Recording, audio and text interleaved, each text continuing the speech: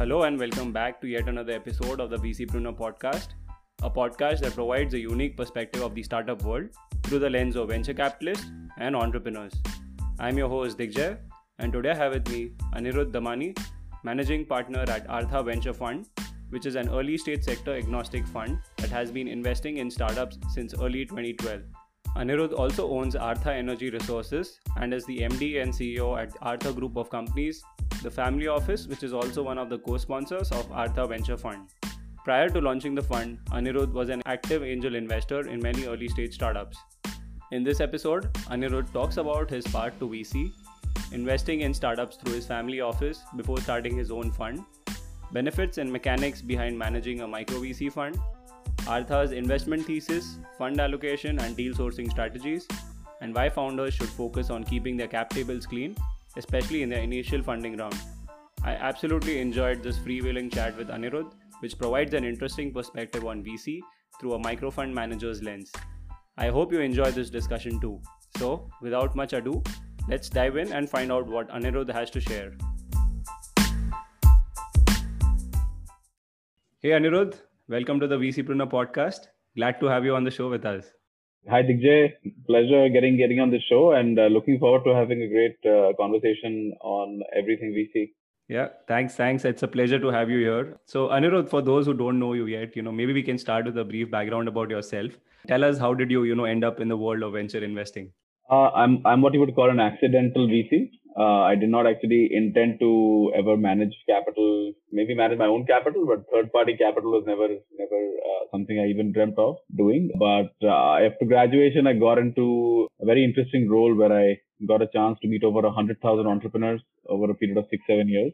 And I got to understand their business models from a very close angle. So that experience, taught me everything about what a good entrepreneur looks like, what a terrible entrepreneur looks like, why some people have, get into entrepreneurship for the wrong reasons sometimes, right? And at the end of that experience, I somehow got into investing a little bit of capital. And then I just felt that I had the knack to understand, because I'd seen so many entrepreneurs in my life, big, small, new, old, and successful and unsuccessful, that maybe I had a knack to pick who could be a good entrepreneur, or so at least someone I could back. And just got into this whole gig of investing early into founders and continue to write follow-on checks. And like I said, it wasn't really a structured approach. Maybe my answer isn't that structured either, but it just landed up being in a way that I think I ended up coming to a moment where I felt maybe I was just made for this. Because, I don't think many people have the experience of meeting 100,000 plus entrepreneurs in their life. So now today I can take all that knowledge of experience that I have and be able to give it to entrepreneurs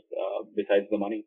Yeah, absolutely. Like you mentioned, it's an unstructured part. So we'll probably help our audience connect the dots. You mentioned you had some entrepreneurial experience before getting into investing. So if you could talk more about that, and also about the family office, that you were running before running your own fund. So let me explain what the job I did. So that I think that will probably explain why it's so unstructured. But after graduating from college with a double major, I actually got into door-to-door sales. So I started selling long-term energy contracts to commercial and industrial users of power. And I started that job actually with a very small team. I was the first person recruited for the commercial division. Me and the president of the division. So we were just two people that started. And I recruited a team of about 3 or 4 people. We became one of the most recognized and successful commercial brokers in Texas within 6-7 months. And then got a nationwide contract with one of the world's largest, not one of the world, but the world's largest utility company called Suez Energy. We became their direct selling force across the US for 14 offices across, I think, 6 or 7 states. And it was just an amazing job because on the one hand, I was direct selling. On the other hand, I had a client like Suez, who is a Fortune 100 company. They have $300 billion today. And just got the best of both worlds. And I was meeting all these amazing entrepreneurs. In 2009-10, when the whole market went through this turmoil, I had a chance with the president who I was working under and the CFO to buy out the ownership stakes of the person who owned the business, who was my mentor, and we ran the business for 3 years. I mean, we took a business that was pretty much out of money. It was on the verge of bankruptcy, and we turned the whole thing around, ensured that everybody that had a job kept a job, and we actually made the business thrive and sold the business in 2013, I think. From 2012 onwards, I was back in India. I was trying to set up something very similar to what we did in the US. But while I was trying to set up the business, I really got a chance to see the vast difference between running a business maybe in the US and running a business in India, more from an ecosystem perspective, right? The whole US ecosystem is built for entrepreneurship. It's built for founders to do well. In India in 2012, and again, I'm talking obviously ancient history at this point, it wasn't a very enabling kind of an ecosystem, right? I mean, to get my business name registered took over 7 months, right? And that is just unbelievable. I mean, 7 months is like 5 years in startup world. And then after that, it took another 6 months to open a bank account. So can you imagine 13 months? You're just waiting to get started. And it's like a failure to launch kind of a scenario. And eventually it just became overwhelming. I wanted to quit and I wanted to go back to the US. So that ecosystem just felt like it was more sane. But what I really got was I read a book and I got a piece of advice for someone who eventually became an investor in me. And those two things, completely changed the trajectory of my life. It was a book that had nothing to do with what I thought the cover meant, right? The book called Simply Fly, written by Captain Gopinath about Air Deccan, which was India's first budget airline. How he created that airline, it's a very thick book, but it talks about how the son of a farmer goes on to become a military man, comes back, becomes a farmer, builds an amazing farm, and then decides to open up an ODP restaurant, fails spectacularly at it, and then somehow becomes an entrepreneur because he then opens up a motorcycle workshop, then Deccan, I think it's called Deccan Charter, which was a helicopter service.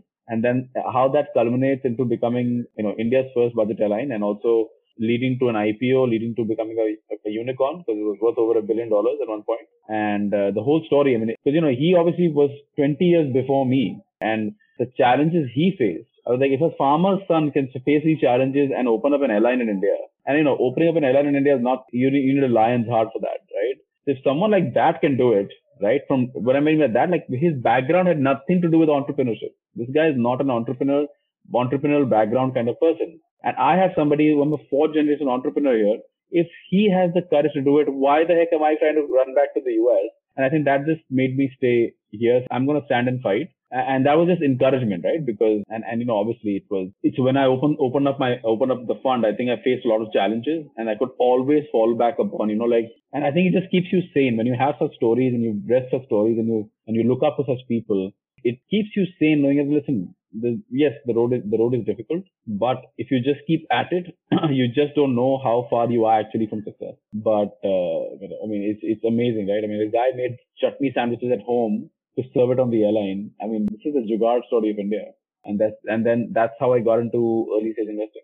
No, thanks for sharing that. I'm sure that's going to inspire a lot of founders and, VCs as well who are trying to and waiting to take that plunge, and I'm sure a book like that will give some inspiration to their journey as well. And you mentioned you're a fourth generation entrepreneur now, and I'm sure it comes with a lot of pressures and expectations as well, and it's difficult to change the path that the family is probably traditionally taking when it comes to managing the business, investing in specific kind of businesses. So how did you convince them to start looking at startups, which I think you brought to the family office?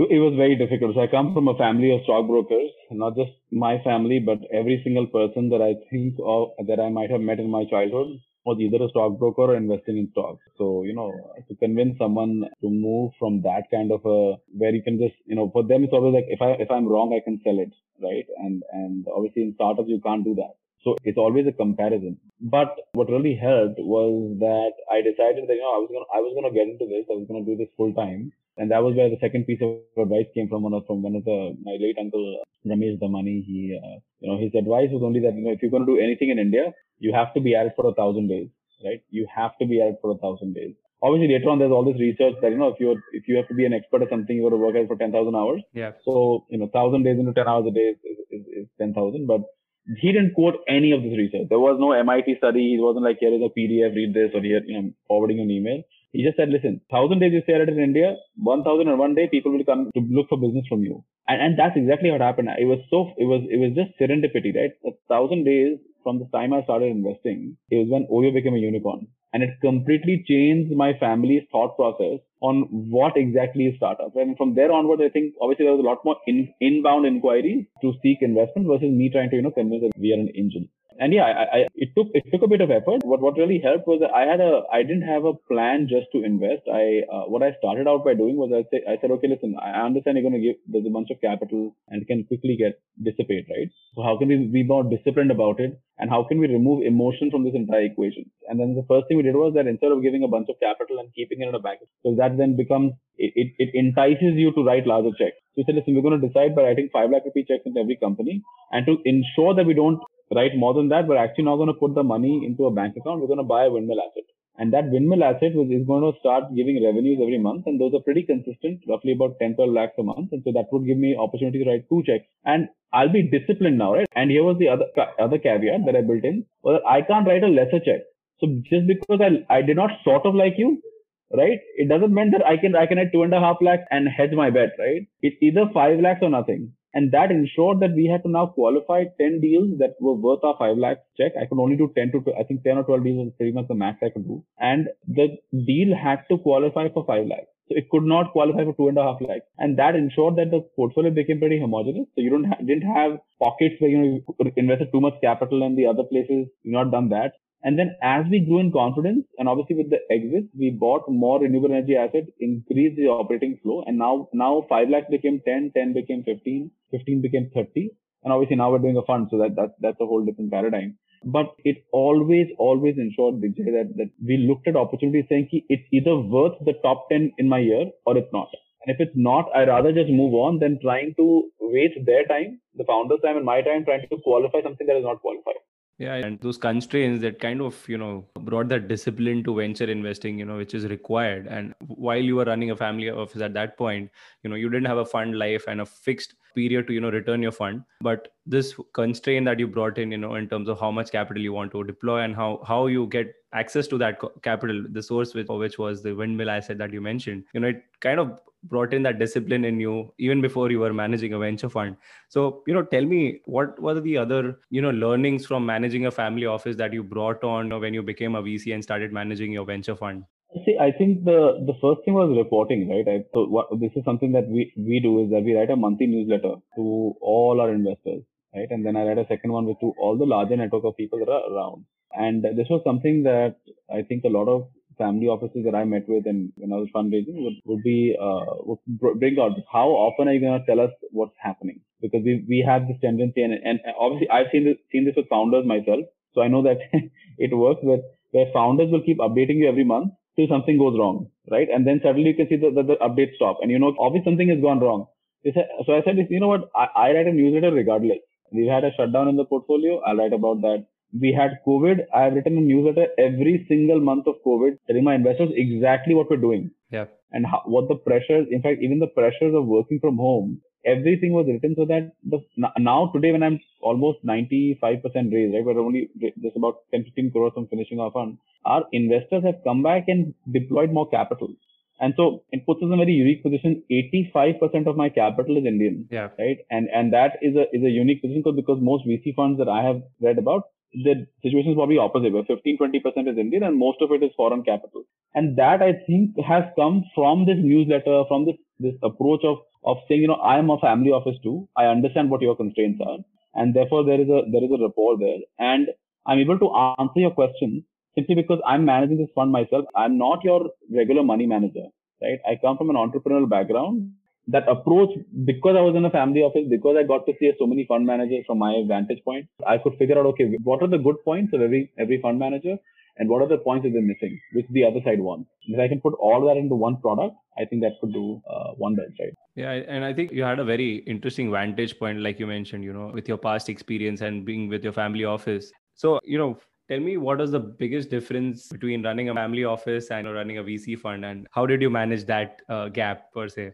I think that the biggest difference, and maybe a positive one, is that my review meetings don't happen at dinner table anymore, right? Yeah. So it's not like I'm having a daily review.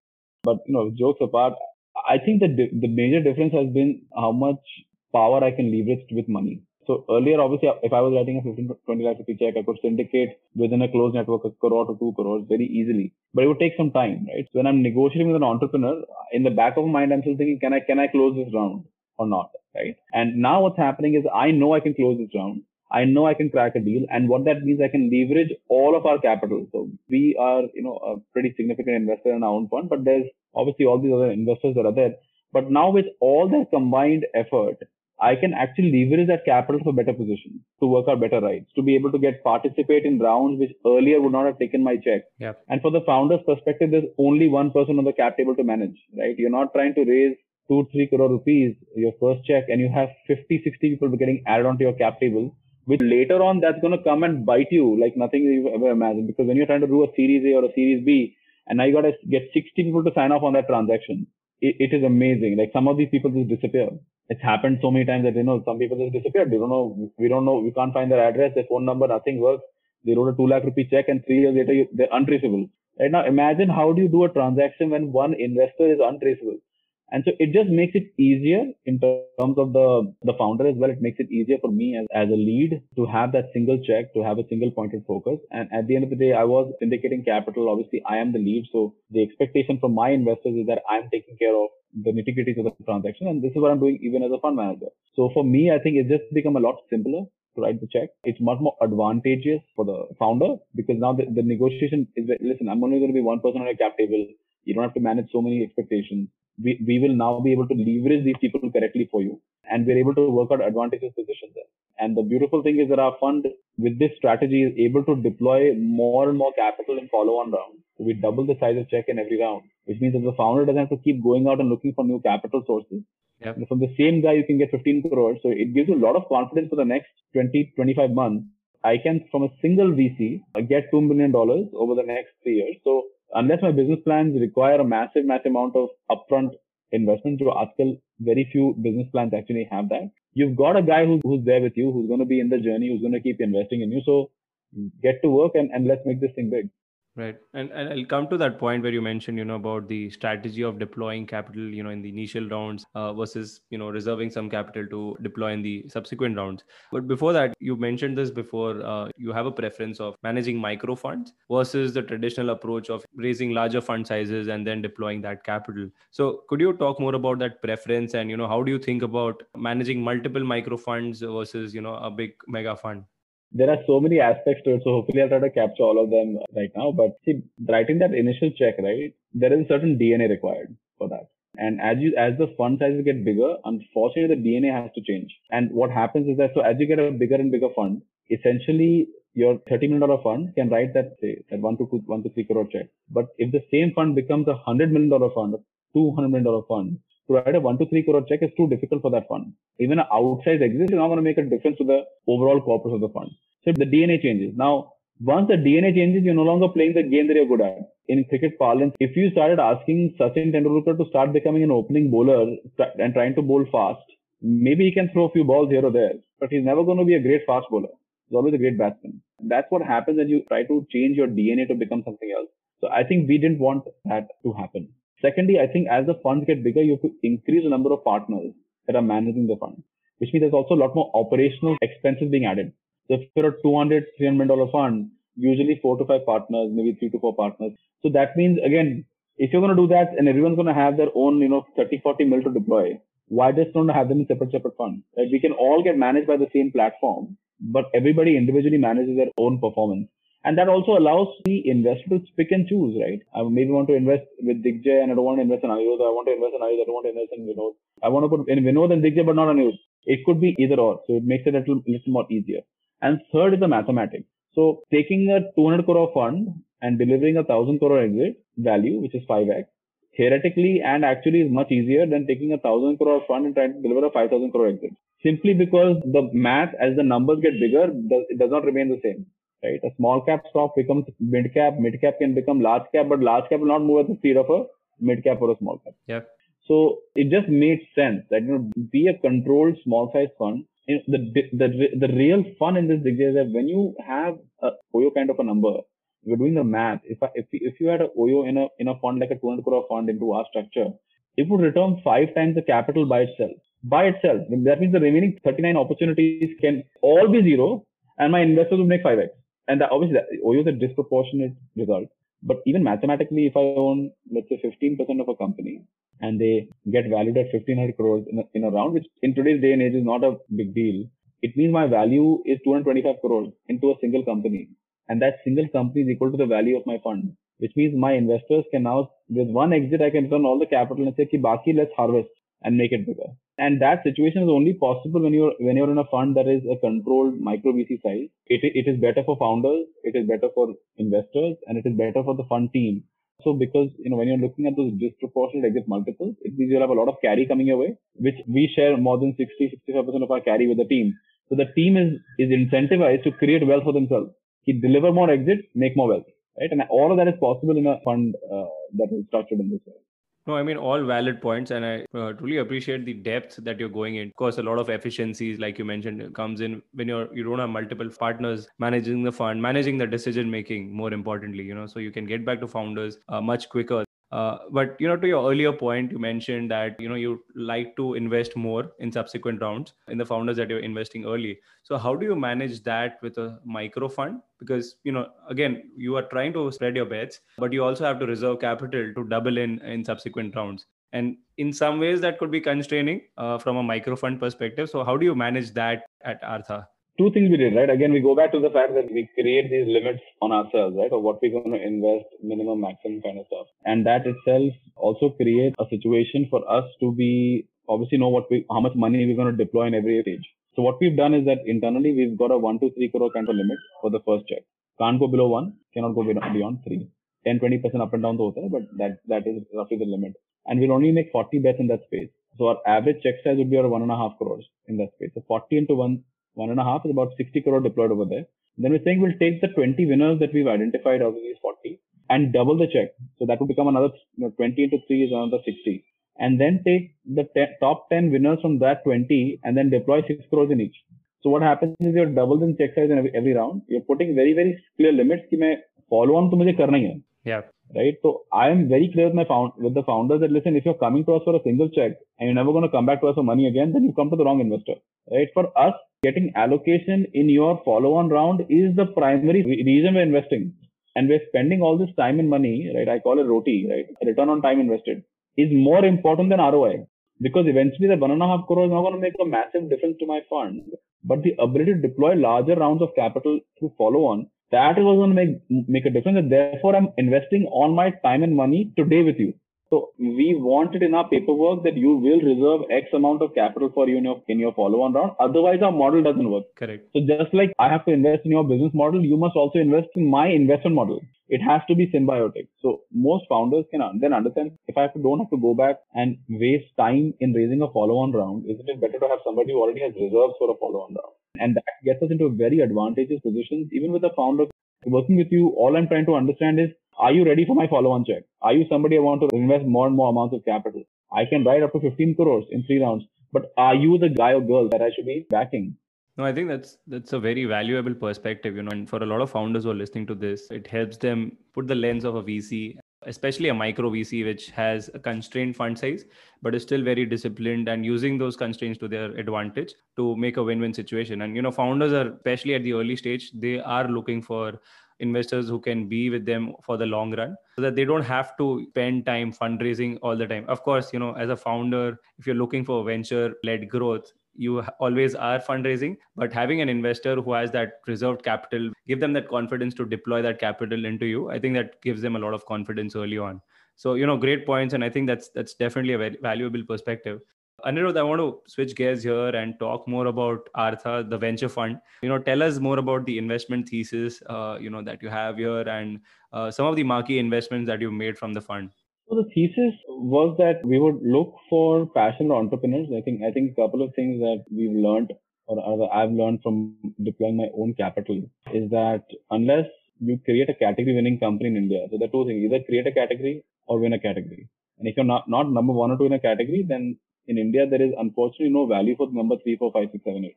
Most people won't even remember who number 3, 4, 5 is. So what we seek is we're looking for people that are trying to do something disruptive and helping them, getting to that number 1 or 2 position in the first 3 years. So by the time I'm writing my largest check, it is very clear that you are a category winning company or not, right? And if you're not, which is okay, I think that there are now enough examples where number 3, 4, 5 companies are also getting acquired by number 1 or 2 companies or by corporates looking to enter that space. And we've been part of several such transactions, right? I mean, Confirm Ticket is the latest one. We've had exits in companies like corporates have tried to enter into the space where they want to enter a space and will buy the leader or the potential leader, so like a Beardo or a Find or Now Floats, right? And these companies also have been fantastic investor exits for us. That's primarily what we're looking at doing, is in being able to identify category winning companies. We're doing that in two areas. One is consumer and the second is B2B. So allocation is 60-40.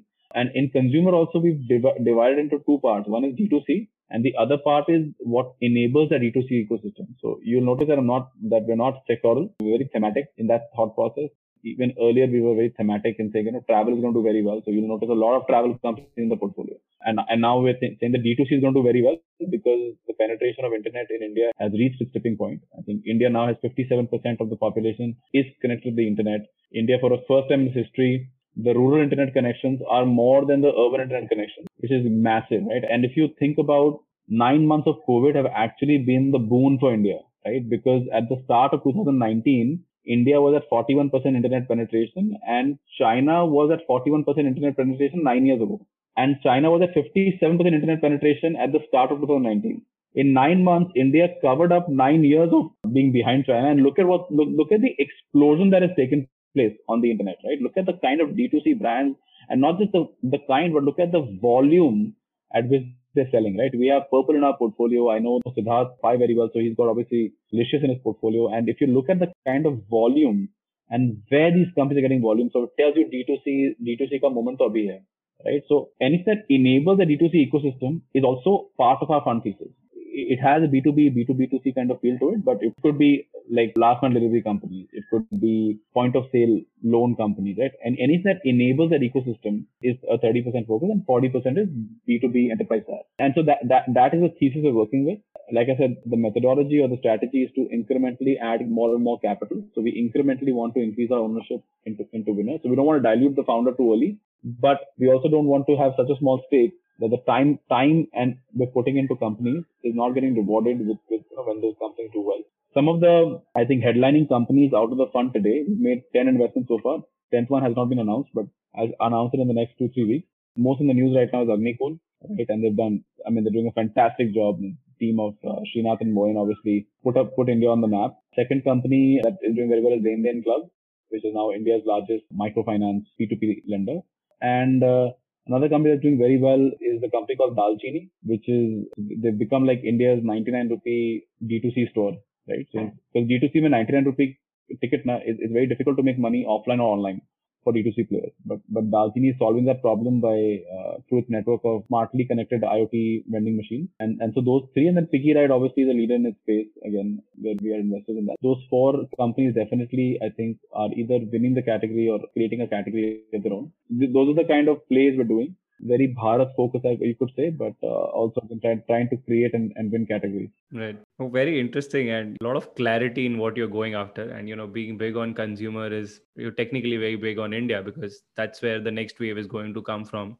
And taking a mix of D2C as well as the players that are enabling that ecosystem definitely makes sense to cover all angles of the consumer business that you want to bet on. So thanks for that. And tell us more about how are you sourcing deal flow today. I'm sure it's a combination of both inbound, outbound, but how do you think about deal flow today? What have been the changes in the last 2-3 years? Because now we are seeing that excitement in the Indian startup ecosystem. It's starting to mature. There's still a long way to go, but we are seeing a lot of VC funds competing for deals, and capital is becoming commoditized. So how do you think about deal flow today?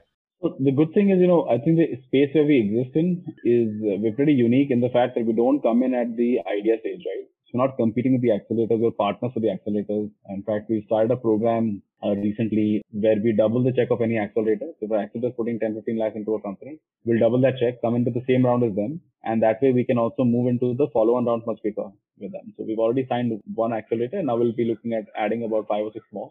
So we don't compete there. And for most other VC funds, our check size is too small for us to compete over there either. So with our direct competition typically is an angel network. So it makes it much easier for us to actually exist over here. It's almost like a no friction kind of a space that we're in. And don't even take a cold call deal. What we've done is that we've got a pretty fantastic network of venture partners. Either they were founders that we put money into or they are investors who we've co-invested in the past. So they know us very well.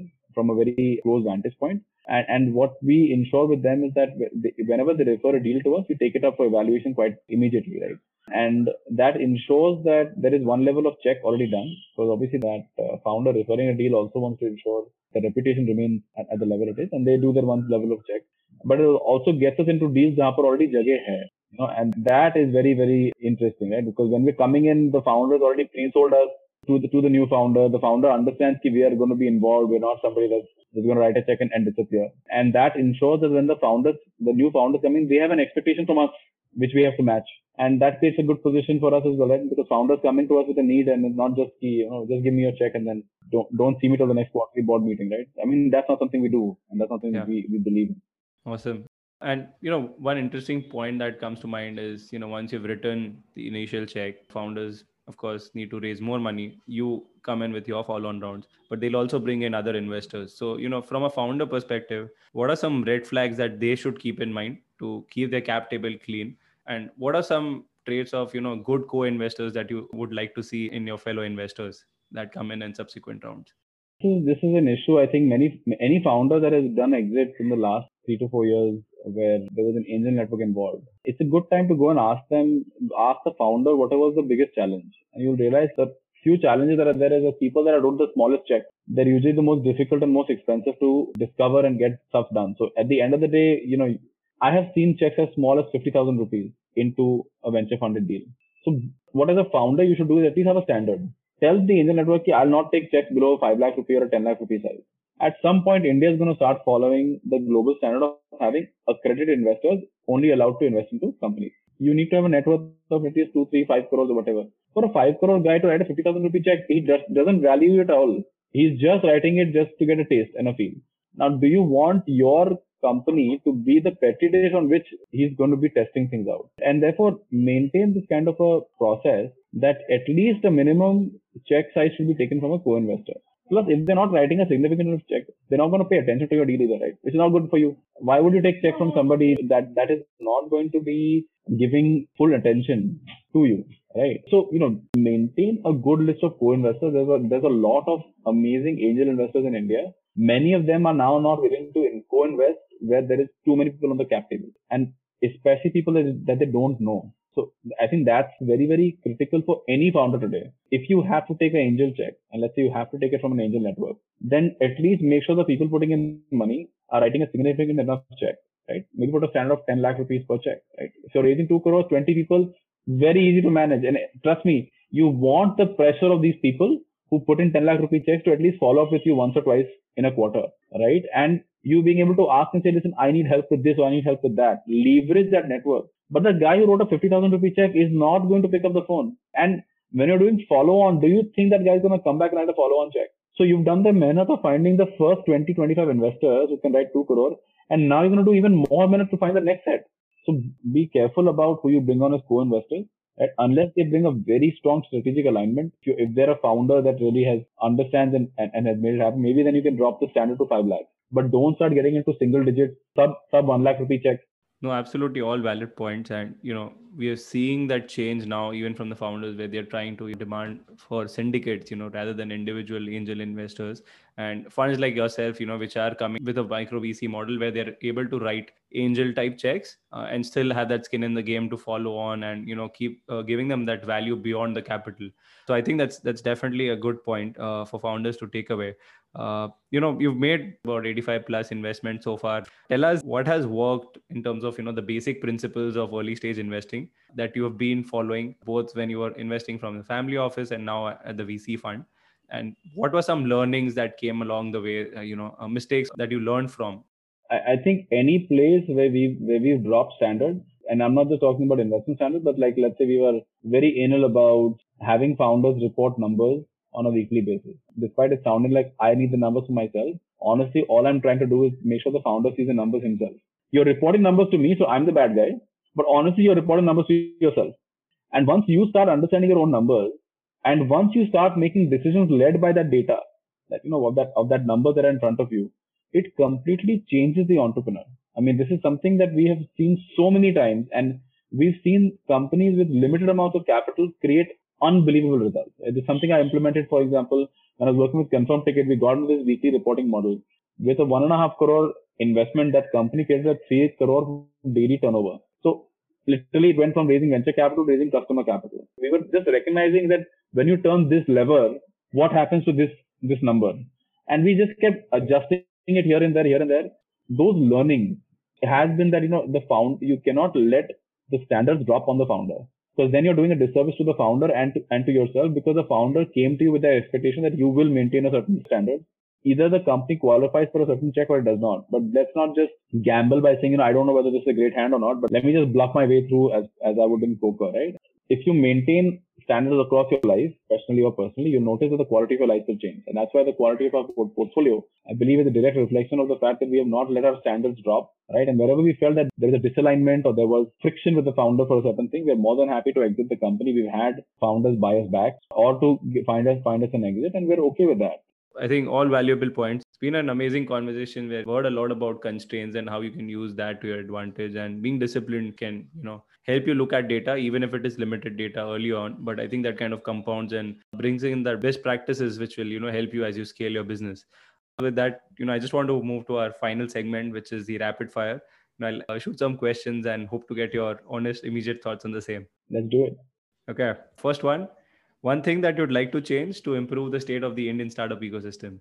I just wish the government does away with all this, these requirements of third-party valuers trying to value whether VC funds know how to value companies or not. I mean, SEBI gave us a license, so I don't think we need a merchant banker to tell us that whether we can value a company or not. So, but it could significantly improve the speed at which we can close the round. Today, there's just so many things we have to do. And unfortunately, it just means that things take longer to close in India. And I wish that the government would just do away with some of these requirements. If we could just come back to a very simple way of closing a round, no requirement of merchant bankers, those kind of things, I think it would just make life a lot simpler for the founder and for the funder.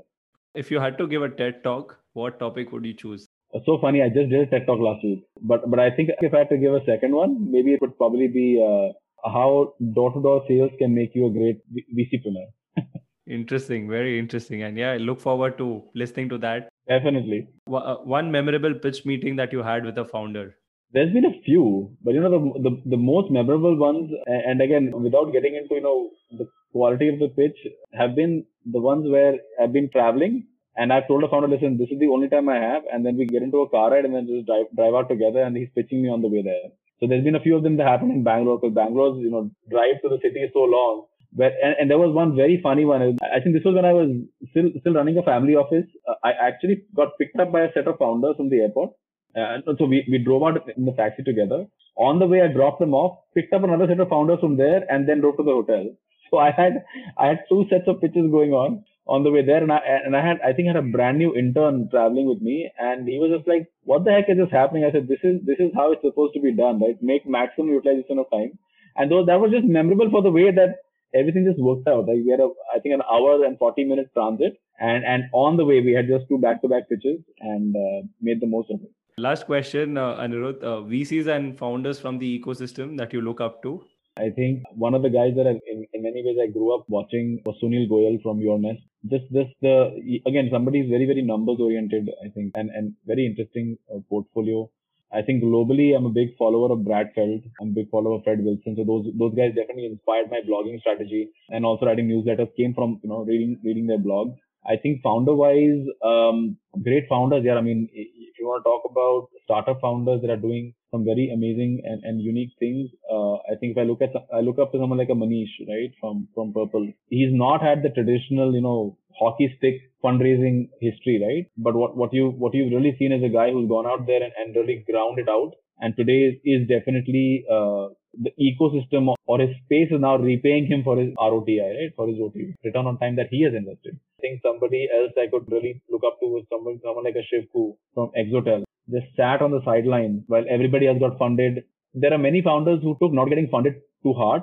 Shivku was just somebody who did not matter. He was like, nahi hua to nahi hua, theek hai. We'll just keep chugging along. And now today to see the result he's got for his company and obviously for all the shareholders. So, deserves every single accolade that comes his way. So I think there are such just a unique founders like that. I mean, Beardo founders, again, Ashutosh, someone who's now giving back to the ecosystem, investing capital back. I talked to that guy for 1 hour. It's impossible. Don't walk out with more energy than you walked in with.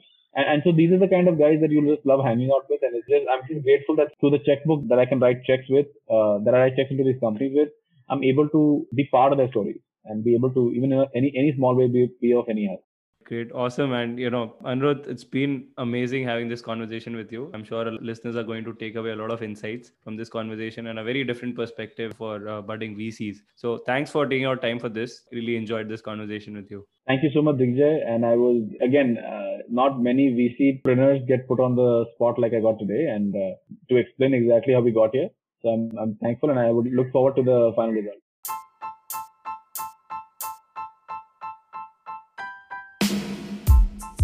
Thank you so much for listening to today's episode of the VCpreneur podcast. If you enjoyed this episode, please let our guests know about it, share your thoughts on social media, and let them know what were your key takeaways. We would truly appreciate if you could subscribe to our podcast on the podcast platform of your choice and leave us a review on Apple iTunes. This will help others discover the podcast. To get insights and to learn more about startups and venture capital, you can follow us on Twitter and Instagram. We will love to hear from you there. You can find all episodes together on our website, thevcpreneur.com. We will be back again next week with another VCpreneur that is making a dent in the venture universe. Until then, take care and keep shining.